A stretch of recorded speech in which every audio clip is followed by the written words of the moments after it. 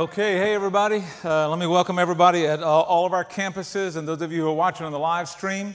We're going to be studying Matthew chapter 6 tonight, so if you got your Bible, or today, whether you're on whenever it is, we're going to study Matthew chapter 6, so grab your Bible, open it up, first book in the New Testament.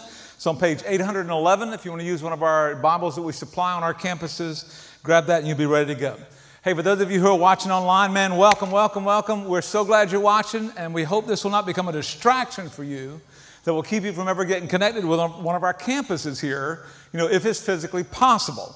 Now, look, if you're in Zimbabwe, British Columbia, we get it, enjoy.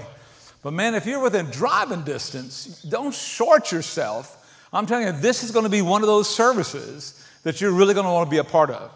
Now, I also want to ask every Compassion Christian to be praying over our church for the next few days because of our Next Level Leadership Conference. You've already heard about that.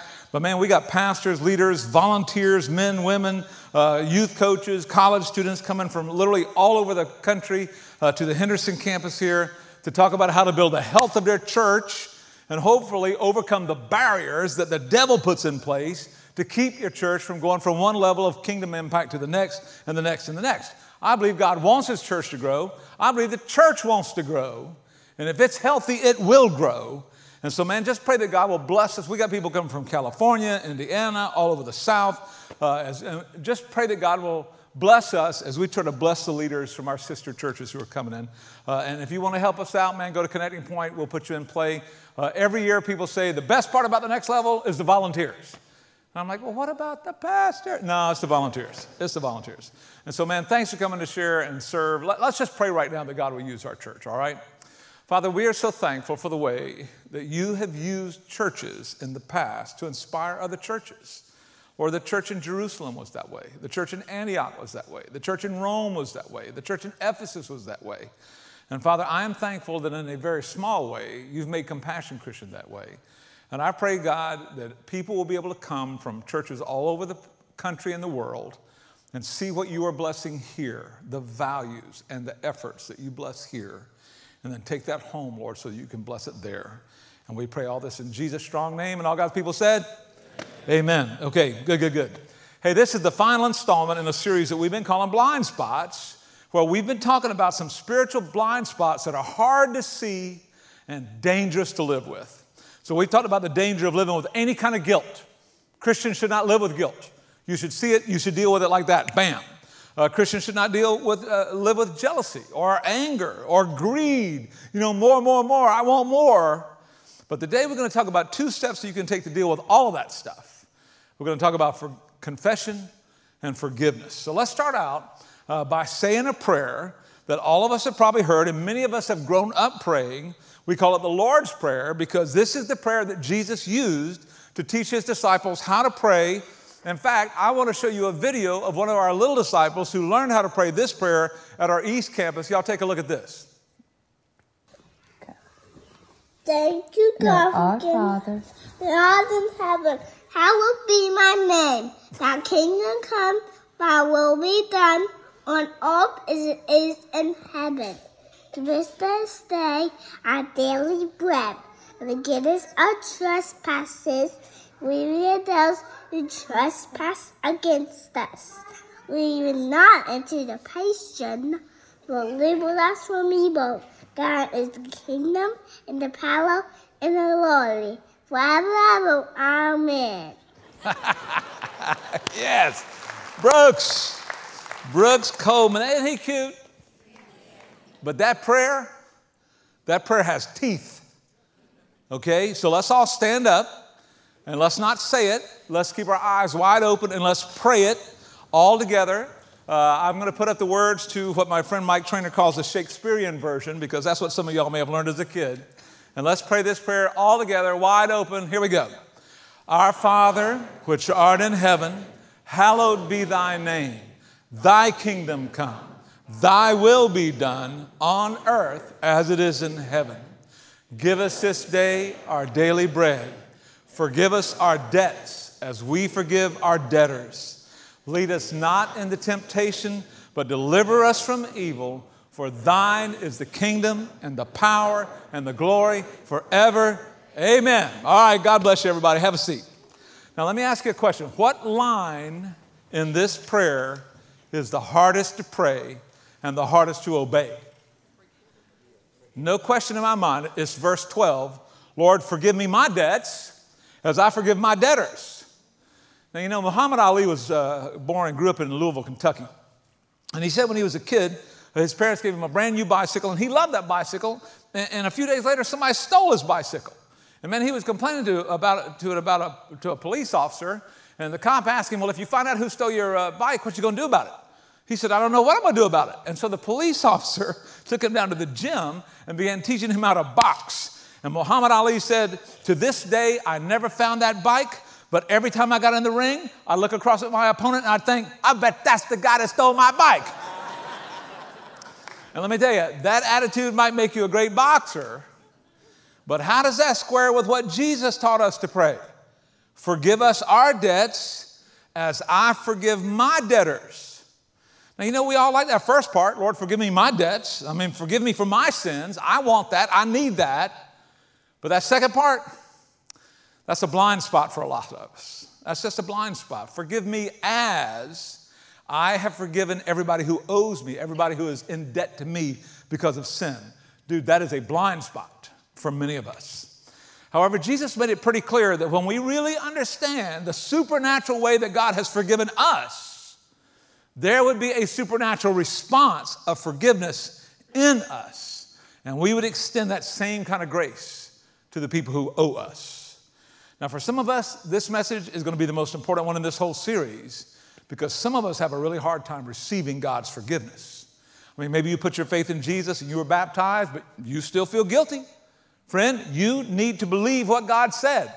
You need to believe that God has forgiven you and saved you and accepted you.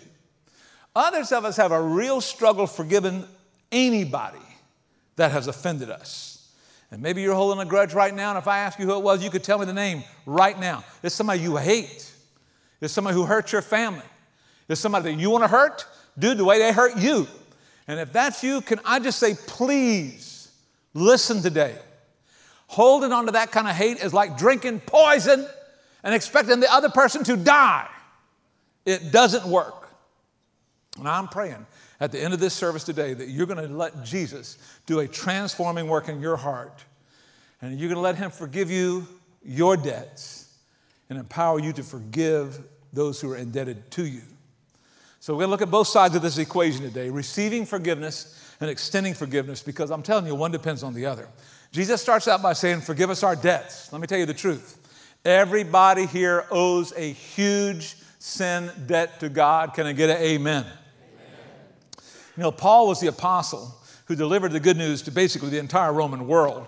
And he tries to remind us of this in his letter to the church in Rome. In Romans 3:23, he says, you know, all of us have sinned and we all fall short of the glory of God.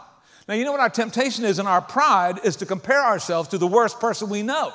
And when we do that, you know, we don't feel like we need to be forgiven for that much. But what Paul says is, you fall short. You have fallen short. We've all fallen short. And if we're honest, the truth is we've done it in a lot of different ways. Sometimes we commit the sins of commission. You know, the Apostle John was a really close friend of Jesus, and he actually was the apostle who lived to be the oldest. And at the end of his life, he was an old man. He still thought it was important for us to be honest about the danger of the darkness within us, the sin that we struggle with. He wrote in 1 John 3:4, everyone who sins is breaking God's law, for all sin is contrary to the law of God. And as much as you love the Lord, I bet you can think of a time this week when you did something that you knew was wrong. Man, maybe you passed one of your friends on the way to your D group in the morning way over the speed limit because you thought you were late and you didn't want to get there before him. I'm just saying hypothetically, maybe that happened to somebody. Maybe you got this budget-busting urge to go buy something you couldn't afford. And you broke a commitment that you made to God and to your family and to your spouse about staying out of dumb debt. Maybe it's a weed that you just like to roll up in white paper and you keep telling yourself you can quit anytime you want to. Of course, you've been doing it since high school. And you expose yourself and your family to risk and humiliation every time you do it, but you don't care. You still do it. Maybe you watch something on a little screen that you know is damaging to your heart, and if other people knew about this, it would embarrass you to death, and it would hurt the people that you love the most. Or maybe you overdrank again lied again, stole again. And friends, when we intentionally lie and steal and break any of the commandments of the Lord Jesus, man, we're guilty of sins of commission. But you know what? Sometimes we're guilty of sins of stumbling. You know, James, the brother of Jesus, wrote, whoever keeps the whole law and yet stumbles at just one point is guilty of breaking all of it. You know, we talked about this a couple weeks ago. You know, on the night that Jesus was arrested, Simon Peter, is standing by the wrong fire with the wrong folks, and he's feeling the wrong kind of pressure. And then a little servant girl says, hey, you're a follower of Jesus, right? And suddenly everybody's looking at him, all the pressure's on him, and Peter just blurts out, dude, I don't even know that guy. He didn't intend to do that. Listen, his intention was to support Jesus, but he got under pressure. And he stumbled in a way that denied the Lord and humiliated him. And that can happen to you. You get startled and you say something that you'd give anything to take back. You get upset and you lash out in anger. You don't mean to do it. It just happens and you stumble into sin. For some of us, it's the sin of omission. James goes on to say, anyone then who knows the good he ought to do and doesn't do it, sins. There are things that we know we should do that we don't. Jesus taught you to tithe your income and give generously to the poor, but you don't do it. You're supposed to be patient with your child, but you aren't. You should invite your coworker to church, but you're scared, so you don't. I went to a meeting on Tuesday night, and I parked on Broughton Street downtown, and I walked several blocks to the 5-Spot restaurant because obviously I did not know where the 5-Spot was. But anyway, when I came back, there's a parking ticket on my windshield, and I couldn't believe it. I got there super late in the afternoon. Parking was free. I didn't pay any attention to the parking thing at all. And when I saw that ticket, man, I walked down to that parking meter just to make sure I was right. And it said parking enforced until 8 o'clock.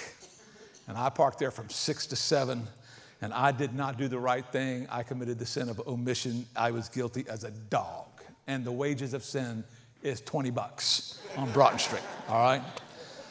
And you know what? There are also the sins of your thought life. In the Old Testament, it says that the judgment of God came down on the people in the days of Noah. Why? Because their imagination and the thoughts of their hearts were all evil all the time. Listen, in Matthew chapter 5, right before the Lord's Prayer, Jesus said, you've heard the commandment says, you shall not commit adultery, but I'm telling you, if any of you even looks at a woman with lust, he has already committed adultery with her in his heart. What is that? Fantasizing. What is the biggest addictive problem in America today? Pornography. What's that driven by? Lust. Lust happens in your head. Psalm 94:11 says, the Lord knows the thoughts of man. He knows that they are futile. I mean, how often do you realize that God knows what you're thinking all the time? All the time. Right now in church. Might want to check that. I'm telling you, if the thoughts that you think you're in worship service sometime were scrolled up on these big screens, some of y'all will be trying to get out of here right now. The Greek word for sin is hamartia, and it simply means missing the mark. And the idea is an archer, shoots at the target, and if he hits anything but the bullseye, he missed the mark. And I'm telling you, man, sin is missing the mark. And friends, anytime if anytime you insist on doing what you know is wrong, you fail to do what you know is right, you stumble into sin, or you think in sinful ways on an average day, how many times do you think you sin? And I mean, if you did that just one of those 4 things every day, that'd be 1,500 sins a year. And if you lived to be 70 years old, you'd stand before a holy God, the judge of the living and the dead, with 102,000 violations of his will against your record. But thank God, if you're in Christ, that's not going to happen. Man, God saw how weak we are. He didn't respond with anger and disappointment. He responded with grace. Man, God so loved the world that he gave his one and only Son so that whoever believes in him might not perish but have eternal life. So instead of insisting that you pay the debt for your own sin, God sent Jesus to pay that debt for you. And this is why, even though he lived a perfectly sinless life, he allowed himself to be arrested and tortured and crucified for your sin and my sin. And then Paul, a guy who wrote about a third of the New Testament, who was a violent, hard man, who eventually became a fully devoted follower of Jesus. Paul wrote, God made him who had no sin to be sin for us, so that in him, everybody say in him. In him, we might become the righteousness of God.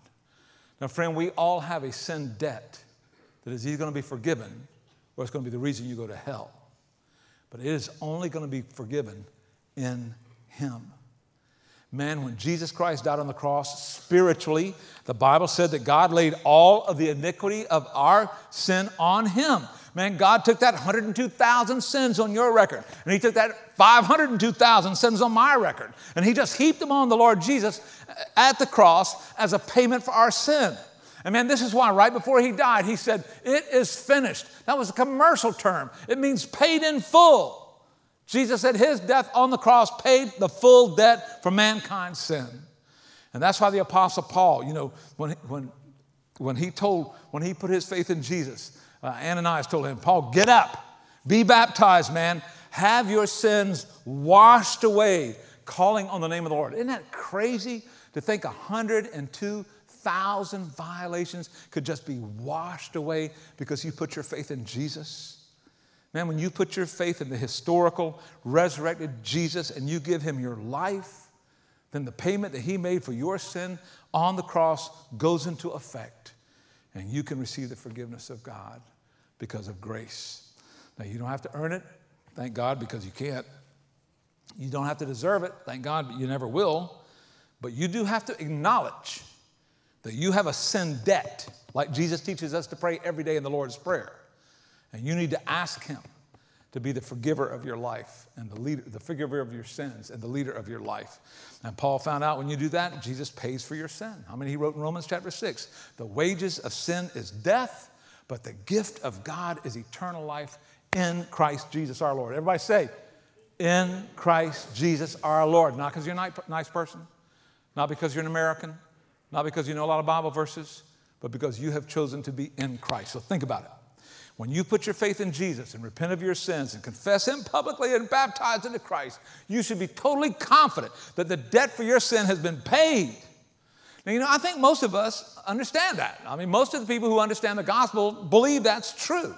You don't have a big problem feeling forgiven for the sins you committed before you gave your life to Christ.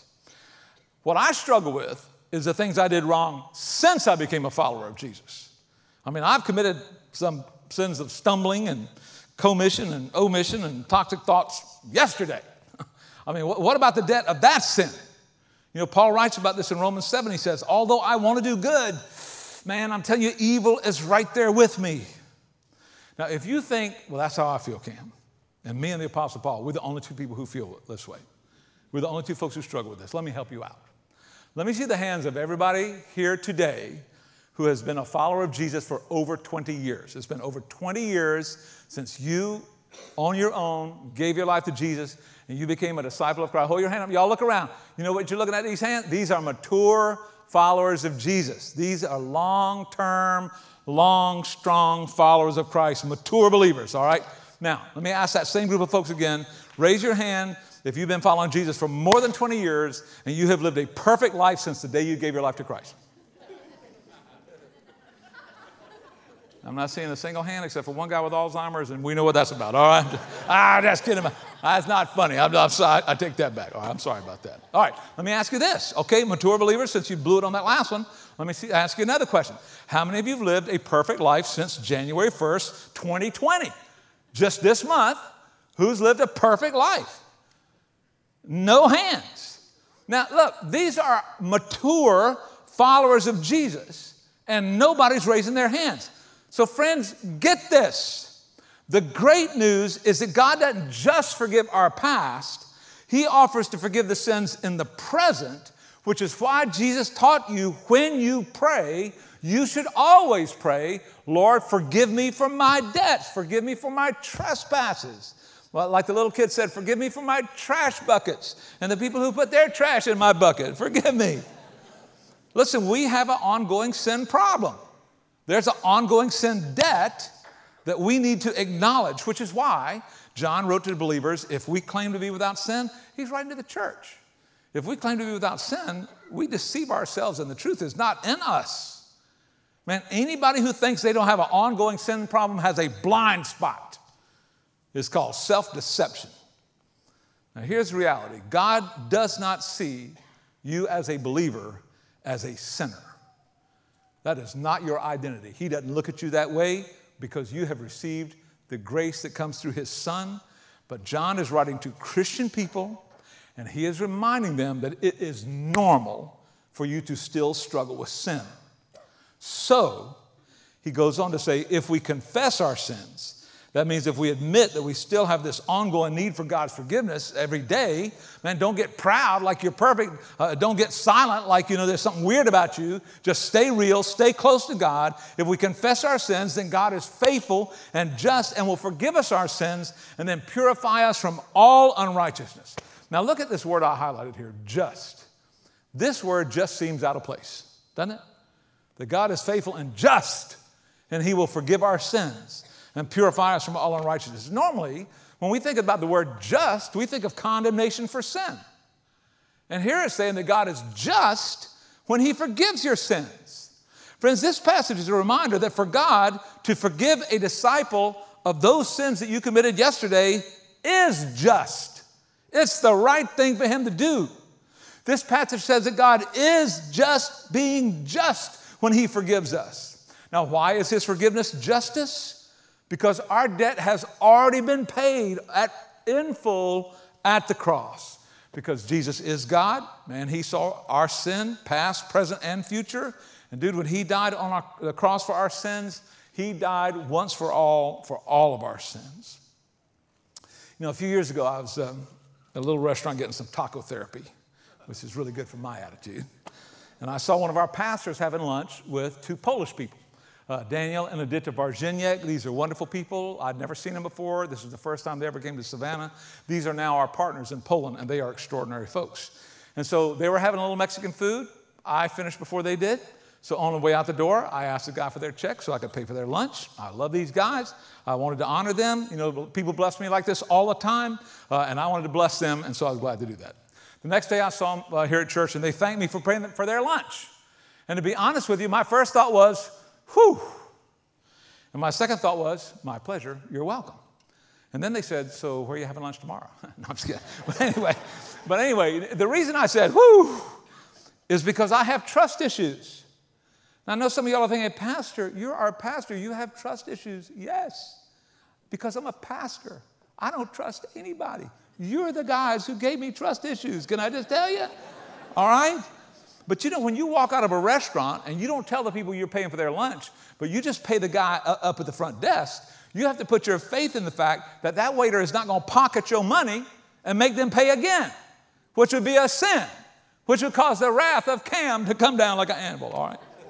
It would be unjust for them to make my friends pay again for a meal that I've already paid for in advance, because that bill has been paid in full in advance already. And can I just say humbly and with fear and trembling, because I think a lot of people presume on the grace of God on this issue, but man, if you are in Christ, every sin you have ever committed or will ever commit in the future has already been paid for in full on the cross by Jesus. Anybody want to say praise the Lord? Praise the Lord, man. That's awesome. Yes, yes, yes. So when I say, Father, forgive me my debts, I think I should be specific about that so I can thank him for forgiving me, because I know that the sins I committed yesterday after I gave my life to Jesus added to the weight that my Lord had to bear on the cross. Father, my speech was crude yesterday. I promise you I wasn't going to use that kind of language anymore, and I stumbled yesterday. Please forgive me. Father, I got irritated with my family. I got impatient with them over nothing. Nothing. I know that's a sin. Please forgive me. Father, I lied yesterday. Somebody asked me how I was doing, and I just didn't want to go there, so I was dishonest. I didn't have to be dishonest, but I was dishonest. So, Lord, please forgive me. Father, I worry. I worry about the same stinking thing over and over and over again. Lord, I stay up at night worrying about it, and I know you want me to trust you with this. I know this worry is a sin, so please forgive me. I just want to thank you again, Father, for the blood of Jesus Christ that cleanses me of all my sin. Communion is made for this. Communion is made for this, to say thank you for all the ways you have forgiven me this week. Anybody here want to thank God that he forgives us all in Christ? Anybody want to thank the Lord? Let's thank God. Thank God. Thank God. But then Jesus goes on and says, Lord, forgive us our debts as we forgive our debtors. Now, let me ask you, what are you doing with the people who owe you a debt, a sin debt? Friends, look at this. Just like we sin against God, Jesus acknowledged that there would be people who would sin against us. And in that sense, they would owe a sin debt to us. Drunk driver slams into your car. Your life is never going to be the same again. What are you going to do with that guy? Family member takes advantage of you at the reading of the will. What are you going to do about them? Former spouse leaves you financially and emotionally broken. Employee embezzles money and hurts your company. Employer doesn't fulfill his promises, leaves you out in the cold. Church leader wounds you, disappoints you, never makes it right. What are you going to do with that debt? Somebody owes you an apology. Somebody owes you an explanation. Somebody owes you a childhood. Somebody owes you a family. You go spend the rest of your life like a bill collector, making yourself and everybody else miserable while you're trying to get even? I mean, listen, as an undeserving person who was forgiven an immense debt by Jesus, what are you going to do with those who are in your debt? What are you going to do? Let me leave you with some thoughts, and then I want to call you to action. Friends, supernatural forgiveness is normal for people who have been supernaturally forgiven. Everybody say normal. Normal. If you've been supernaturally forgiven, it is normal for you to be a supernatural forgiver. Friends, when Jesus teaches us to pray, forgive us our debts as we have forgiven our debtors, apparently, he assumes that we will need to give to others the gift that we have received. He assumes that we'll get hurt and we'll have to decide what to do and that we will respond the way we've been blessed. You know, forward in Matthew chapter 18, Jesus tells a story about a king who had this guy who owed him like this astronomical amount, $20 billion, right? I mean, this guy is so upside down, there is no way in the world he would ever be able to pay this back. And so the king calls him the note, and this guy comes to him and says, please, please, give me some more time. And of course, everybody's laughing. More time? Dude, all the time in the world you couldn't pay this debt back. And he just begs the king, please, please give me some more time. I'll pay you, I promise. And then it says the king felt compassion for him. And he finally says, look, I'll not only give you what you asked for, time, I'll give you what you didn't have the nerve to ask for. I will forgive you this debt. I'm going to write it off. You are free. And he's like, what? Grace is amazing, right? Until he walks out into the street and he bumps into a guy who owes him $20, a parking ticket on Broughton Street. $20. And he grabs this guy by the throat.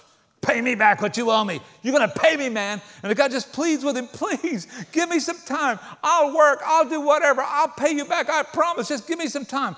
And this guy who had just been forgiven millions refuses to show mercy or give the guy who owes him anything. No time, no forgiveness. Throws the man in jail over $20. And when the servants of the king saw this, they were dumbfounded. They were outraged, Matthew says. They told the king everything that had happened. And when he heard that servant who had been forgiven an unpayable debt had treated the man who owed him a paltry sum in this evil, horrible way, how dare you, after you have been forgiven so much, to forgive nothing? The king was furious and took that formerly forgiven servant and thrust him in the jail for the rest of his life. And of course, the point Jesus is trying to make is if God forgives us this unpayable $20 million sin debt that we owe him, how can we not be willing to forgive those who just owe us $20 worth? And I know what some of y'all are thinking right now, Cam, you don't know what they've done to me. It's more than $20, bro. You don't know what it's like. I bet Jesus does. I bet Jesus knows what it's like to be mocked, ridiculed, abandoned, beaten, abused, isolated, falsely accused, betrayed by friends, people that he trusted. He knows what that's like. He knows what it's like to be betrayed with a kiss. He knows what that's like.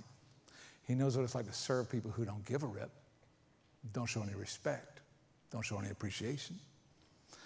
And friends, when we need to forgive a debt, the Bible says in the book of Hebrews that we can approach the throne of grace with confidence because we are going to find help when we really need it because our Lord gets it. He understands. He's been hurt more than you, and he can help you. So supernatural forgiveness is normal. I think we also need to embrace the fact that supernatural forgiveness is a process. Everybody say process. Now, if forgiveness is a process, that means it generally doesn't happen all at once, okay? I mean, wouldn't it be great if we were like God and we could just forgive a person and then forget it, man? The relationship would be restored, never going to come up again. But you know, the truth is, for most of us, forgiveness takes time. And listen, man, huge debts are usually paid on an installment plan. You know, Lewis Smedes is a famous Christian counselor, and he wrote a book years ago called Forgive and Forget. It's a great book. And he suggests that when we forgive people, it generally comes in 4 stages. First is the hurt. Now listen, look at me. Compassion Christians. If you get hurt about every little thing, you need to grow up. Can I get an amen? Amen. Come on, man. I mean, if every little thing ticks you off, if every little thing offends you, that's ego. That's not justice. Dude, you need to stop being offended so easily. I mean, if anything can offend you, you just need to learn to let some stuff go, all right? But the truth is sometimes we do get hit. And man, the pain is so deep we can't just let it go. That's the hurt stage. The second stage is anger. You might think, Cam, that doesn't sound very godly to me, anger. What are you talking about? Hey, I ain't saying it's godly. I'm just saying that's the second stage, all right? I mean, it happens to you and you can't shake it. You just can't get past how much you were hurt, how disappointed you were. You struggle even to pray about it. You try to pray about it and can't pray about it. Sometimes you want the person who hurt you to suffer like you suffered. And you do some stuff to make that happen. You got a sense of justice is wounded. And so you're looking for a way to get even. You're going to let them know about it. You're going to let other people know about it. You're going to talk to your friends about it. You're going to badmouth them. Kind of like the little boy who got a spanking from his father. And then that night, you know, the dad came into his room to pray with him at bedtime. And the little boy knelt down and said, God bless Mommy and Grandma and Grandpa and my brother Billy. Amen. And then looked up at his dad and said, I hope you noticed you weren't in it. You know? And you know, sometimes, man, we're just tempted to try to find a way to wound the people who have wounded us. Stage 3, though, healing through confession. Everybody say confession. You know, James, the brother of Jesus, said, confess your sins to one another. Pray for each other so that you will be healed. You'll be healed. Look, you got to acknowledge the hurt, the sin, the pain. You got to start talking to somebody about it. You got to talk out loud. This is why we want you into a discipleship group. This is why we want you on a ministry team. This is why we want you to have Christian friends. So when you get hurt, because you're going to get hurt, when you get hurt, you got somebody you can talk to about it. Talk to God. Yes, of course. He's the one who knows everything. He will forgive you. But friends, I'm telling you, when I have struggled to forgive somebody, it is only when I've confessed it to a trusted friend that healing has come to me. I mean, of course, God, I know God's going to forgive me. But when I have to talk about my unforgiving spirit to a trusted friend, it makes me deal with it. Now, I've said this many times before, but you know, we confess our sins to God for forgiveness. We confess our sins to others for healing. And then the 4th stage is reconciliation. This is where you try to make it right. You know, you reach out to the person who hurt you. You extend forgiveness to somebody that doesn't deserve it, maybe. You extend the forgiveness that you've received to the person who has sinned against you. And friends, as we've said before, this 4th stage, you know, it depends on the other person, you know, who hurt you as much as it depends on you. I mean, it takes 2 people to reconcile. One person can forgive, but 2 people have to be involved to reconcile. There's got to be apology and repentance and honesty. And I mean, you can forgive somebody who will never apologize, who will never come back, but you don't have to carry that hate around because of them. Though you may never be able to completely trust them or reconcile with them because they refuse to repent, you can at the very least reach that 3rd stage of forgiveness where healing comes to your heart regardless of what they do. But friends, forgiveness is a process. It takes time. But let me tell you how it starts. It starts with prayer. Supernatural forgiveness begins with prayer. Everybody say prayer. Now, friends, there are other steps that often have to be taken for reconciliation. You may need to gently confront somebody. You may need to talk it over with a friend. You may need to intentionally express kindness to the one who hurt you. And you're not doing it for them as much as you're doing it, for your own soul's healing. But the place to begin is prayer. I'm telling you, it is hard to hate somebody you're praying for every day. Amen? I think maybe the best illustration I've ever seen of this is Ruby Bridges. You know that name? You may remember that name. If it sounds familiar, Ruby Bridges was a 6-year-old girl in 1960 who became the first African-American to attend an all-white school in New Orleans. You may remember that Norman Rockwell did a painting that he entitled "The Problem We All Live With." And it depicted Ruby Bridges being escorted into her elementary school by federal marshals who were sent there by President Dwight Eisenhower. She was selected as one of 4 first graders to integrate 2 elementary schools. And she was sent to one of those elementary schools to integrate it all by herself. She walked into the only black student, 6 years old, William Franz Public School in New Orleans. On her first day, she had to walk through hundreds of protesters who gathered outside the school. She said she remembered somebody carrying a black doll in a coffin. She said when she walked through that crowd, she was spit on. She was cursed at. Her life was threatened. They wouldn't even let her eat at school because one of the cooks had threatened to poison her food. And so the federal marshals brought food from her mama's table for her to eat every day at school. It was horrible. She had nightmares. She would wake up in the middle of the night screaming with these horrible nightmares, and she would run to her mom, "I'm having a nightmare." And her mama would say, "Ruby, did you say your prayers? Did you say your prayers?" And Ruby writes in her book, "Through My Eyes," she said, "Somehow it always worked. Kneeling at the side of my bed and talking to the Lord made everything okay." She writes, "My mother and our pastor always said, you have to pray for your enemies and the people who do you wrong." And so that's what I did. A child psychologist from Harvard by the name of Robert Coles, Dr. Robert Coles, documented some of her prayers in his children's book, The Story of Ruby Bridges. And he stayed in New Orleans watching this little girl at school, and he could not understand how she coped. How did she cope with everything that's going on? He didn't understand why she didn't have more symptoms after he met her. She didn't seem to be angry. She didn't seem to be bitter or depressed. One morning when she was walking to school, Ruby's teacher saw her stop in front of an angry mob that was cursing her and yelling at her. And Ruby's teacher said, "I saw Ruby's lips moving, and then I told Dr. Coles about it." And when he met with Ruby that afternoon, he asked her, "When you were in front of the crowd, what were you saying?" Ruby said, "I wasn't talking to them. I was praying for them." And Dr. Coles points out that Ruby's parents, who could not read or write, taught their daughter to obey the Bible and pray and do what Jesus said to do. And the Bible says you should pray for your enemies. And that's what she did. And that's what you need to do. If you have an enemy, if you're harboring unforgiveness because of a sin debt that somebody owes you, you need to pray for your enemies and forgive them. Over the last few weeks, you have been courageously facing your blind spots. And I'm so proud of you guys. I'm not proud.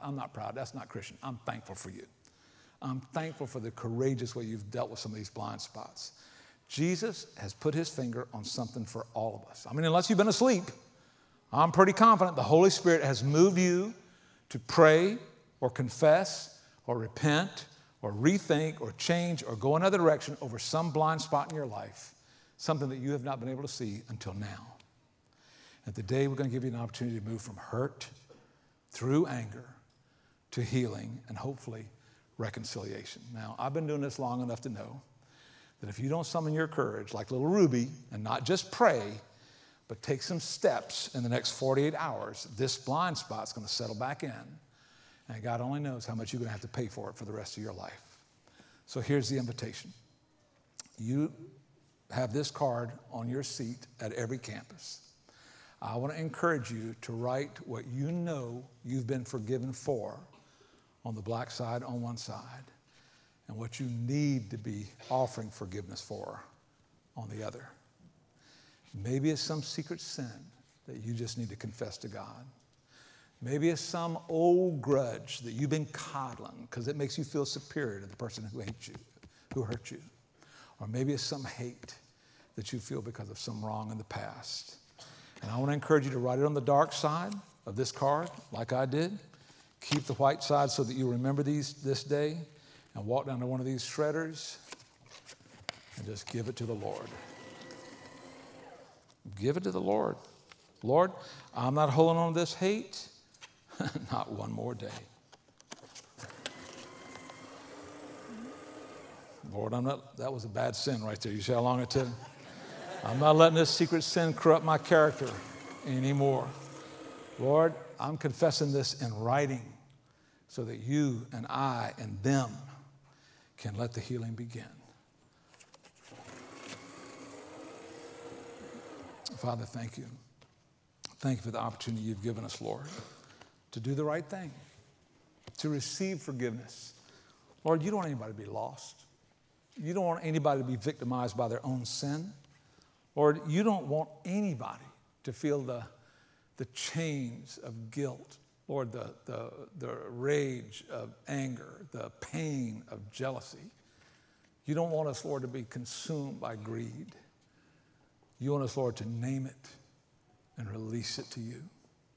And I pray, God, that is exactly what's going to happen today at all of our campuses as we summon our courage and we write it down and we say it to you and then we say it to someone else.